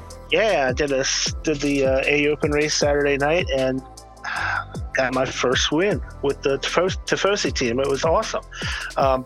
My typical strategy on Daytona is just to kind of like hang a half a second or so off of the main pack, keep them in contact, and then just halfway, 3/4 of the way through the race, try to work my way up, which I did. We got to a situation, and this was kind of weird, but I was in like about 6th or 7th place with about 7 laps to go, and then 3 cars that were in front of me in that main pack had to pit. They were running out of fuel, so they went to the pit. They came back out, and by the time they came back out, they were actually right in front of us, the main pack, as at the tail end of the lead lap. But they didn't let us go by or anything. They stayed right with the main pack. They were actually, they looked like they were leading the race, but they were actually the tail end of the lead lap, and it was kind of holding everybody up. So I got up to 2nd place. On the last lap, I went around the leader on the outside on the backstretch because there was some more lap cars coming up, and went into turn 3 on the high side, and I saw the car on the inside just get turned and like mayhem behind me. So I just kind of coasted it in from there. There was no way that anybody else behind me was going to catch me. So yeah, I got my first win at Tifosi. It was awesome. I was really excited. All right, nice win. Nice that you got one at Daytona. So okay, let's talk league and hosted. David, you ran Pacific Majors P12 and dumped halfway through the race, is what it says. Okay, that must have been great. Let's go on to OBRL. Chris Scales, P4. I'm still in from Tony on missing my cues. Yeah, I got dumped. That one shouldn't have been on there still. We talked about it last week. Oh, I see. All right, then how about OBRL? Chris Scales, P4. Tony Groves, P17. Yeah, this one's new. Ran at Daytona, and actually it was my first time running with those guys in the Cup cars. We had a great race. Scales and I were, pretty much linked from start to finish, and we just kind of laid back and let the race happen. Waited till about 20 to go and worked our way up to the front, and we were both up there within the top 10 on the on the final restart, and that's where all the fun happened. Minus my first green flag pit stop, I totally blew it. Just drove right by my pit stall, so I ended up going a lap down and just kind of had to hang out, and I got the lucky dog, got it back, and right at the end it was the white flag had flown, and where it happened, it was on the backstretch where everybody was super, super tight. There was just not a whole lot that you could do to kind of make anything happen. And then there was just a little opening. It was just, wide enough for a car and a little bit. So it was the only move that I had, the only chance that I could make to, get a better position. I shot the middle. I was actually just trying to get to Steve Thompson's back bumper, and we didn't quite get there. I ended up in the wall. Thankfully, it wasn't my doing, but it was a chance I was more than willing to take. I was just super ecstatic to be able to be in that position and be able to try and make that move and try and make something happen. It's just being able to do that is just not something I've been able to do in the last few races that I've been in. It's just kind of ride around and just kind of hold on and hope for something. But this one here, I was actually working to make moves. Scales, he got P4. Basically where he was at, he was just kind of stuck there. There was just nowhere for him to go, or there's no moves that he was able to make. So he rode it out, got a nice finish. I wrecked it out, had a lot of fun. So there's cars in the middle, but you made a new middle, so to speak? No, somebody had just moved up enough for me to sneak in there. So I saw the opening, I took it. And I was just gonna see how far it could take me, and it didn't take me very far, but it was good. All right, well, it's good to get those competitive juices flowing, be in the mix. I'm sure you loved it. Let's get into final thoughts next. Brian McCubbin, what do you got? Next week I'm looking forward to the OBRL. Starts up the new season. I knew this last season I was going to miss multiple races with trips and stuff, so I didn't really put a whole lot of effort into it last season. But I'm looking forward to getting this season coming up that starts Monday with ARC Day with trucks. So that's always a great time. I'll be able to race the whole season this time. And then a couple weeks ago, we did a review on a company called Simnetics. They did a wind simulator and with a dashboard attached to it. I don't know if you guys remember that, but I was kind of interested, so I emailed the guy at there. His name is Matt, and he responded real quick. We had a conversation back and forth, and it turns out I wound up picking one up. I'm going to get one of those wind simulators. It should be shipped soon, and I'll test it out. It runs with the SimHub hardware, which I already am using, so that should come in the next week or two, and once I get it set up, I'll talk more about it then. Well, money bags here. If you need help spending your money, just let us know. We'll tell you what to buy. Okay, you got it. David Hall, final thoughts. If you need to go to the spend money, actually, just go to our hardware section. We spend each other's money quite a bit already. I still stream, not as much. Obviously, a lot busier now. It's 1X, 1G, Mixmage on twitch.tv. Jeez, get over it. Yeah, an easy way to find everybody's stream is at Tifosi Racing on Facebook. We all mirror over there. Greg Hectus, final thoughts. It's been a busy week. I haven't got a chance to race Darlington yet. I'm looking for the Friday and Sunday race. I've been really busy working on a project that I've got going here for the podcast. Look for it this weekend. I'll be posting the videos up on everything social that we have, explaining it all. It's a project that I'm kind of really interested in doing here and can't wait to see how it turns out. And if you want to come along and keep me awake on my stream on Friday night especially, you can come to twitch.tv/frozen cactus, frozen with 2 O's, cactus with 2 K's, and we'll go for the win. Keep my top 5 streak alive, and I'm trying to run down Mike in the Division 2 points. You're doing a very good job coming back to me in the points there, Mike. Yeah, it's been a tough few weeks, but we'll hopefully turn it around. All right, Tony Groves, final thought. Yeah, so Brian, I think I'll be joining you there Monday nights. Scheduling wise, I think Monday nights will work a lot better. For the OBRL, I'll go back to the ARCA car. I love that series. That's a lot of fun. Trucks. I like their schedule a lot too, Tony. It's a really good schedule this year.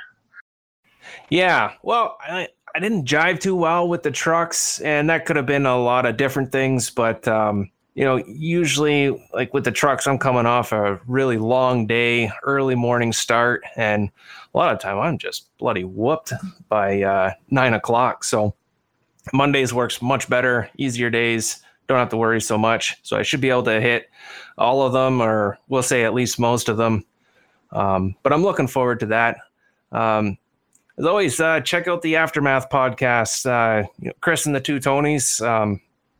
We just did an episode this past weekend. We had all just come off racing and watching the Daytona. That was a lot of fun. And we're not recording this weekend. We will be recording the following weekend. But till then, check out our back catalog. We're starting to build it up. We just released episode 14. Thanks for the kind words in that podcast too, Tony. Yeah, I think we're on number 244 here. All right, so yeah, we submitted the podcast to another service this week called Amazon Music. Apparently you can get podcasts at Amazon Music, and I just submitted our podcast there, so you'll be able to find it there shortly, hopefully. My final thought on Daytona is, man, I'm just a little frustrated that I didn't get that win. But by the end of the week, I have my mojo back. That's what I was telling the guys, because Wednesday night, man, that set we were running was just not for me, and I couldn't run a straight line, and people were telling me couldn't hold a line, and that's really insulting to me that I can't hold a line at Daytona. And so it really kind of threw me off. And But as we got the set figured out, Greg, you really got, put it together as we went through the week. And then by the end of the week, I'm back to my usual form. I was in command of those races. I was in charge, basically. And that's the way it should be. And really felt like I got my mojo back. So even though I didn't get the win, I do feel good about the week. We had help from an outside source for that set. Well, thank you to everybody who's a friend of the podcast that helps us out. I mean, that's part of the reason we do these podcasts, so we have help, so we have friends, so people know who we are. And with that being said, we'll see you on the track.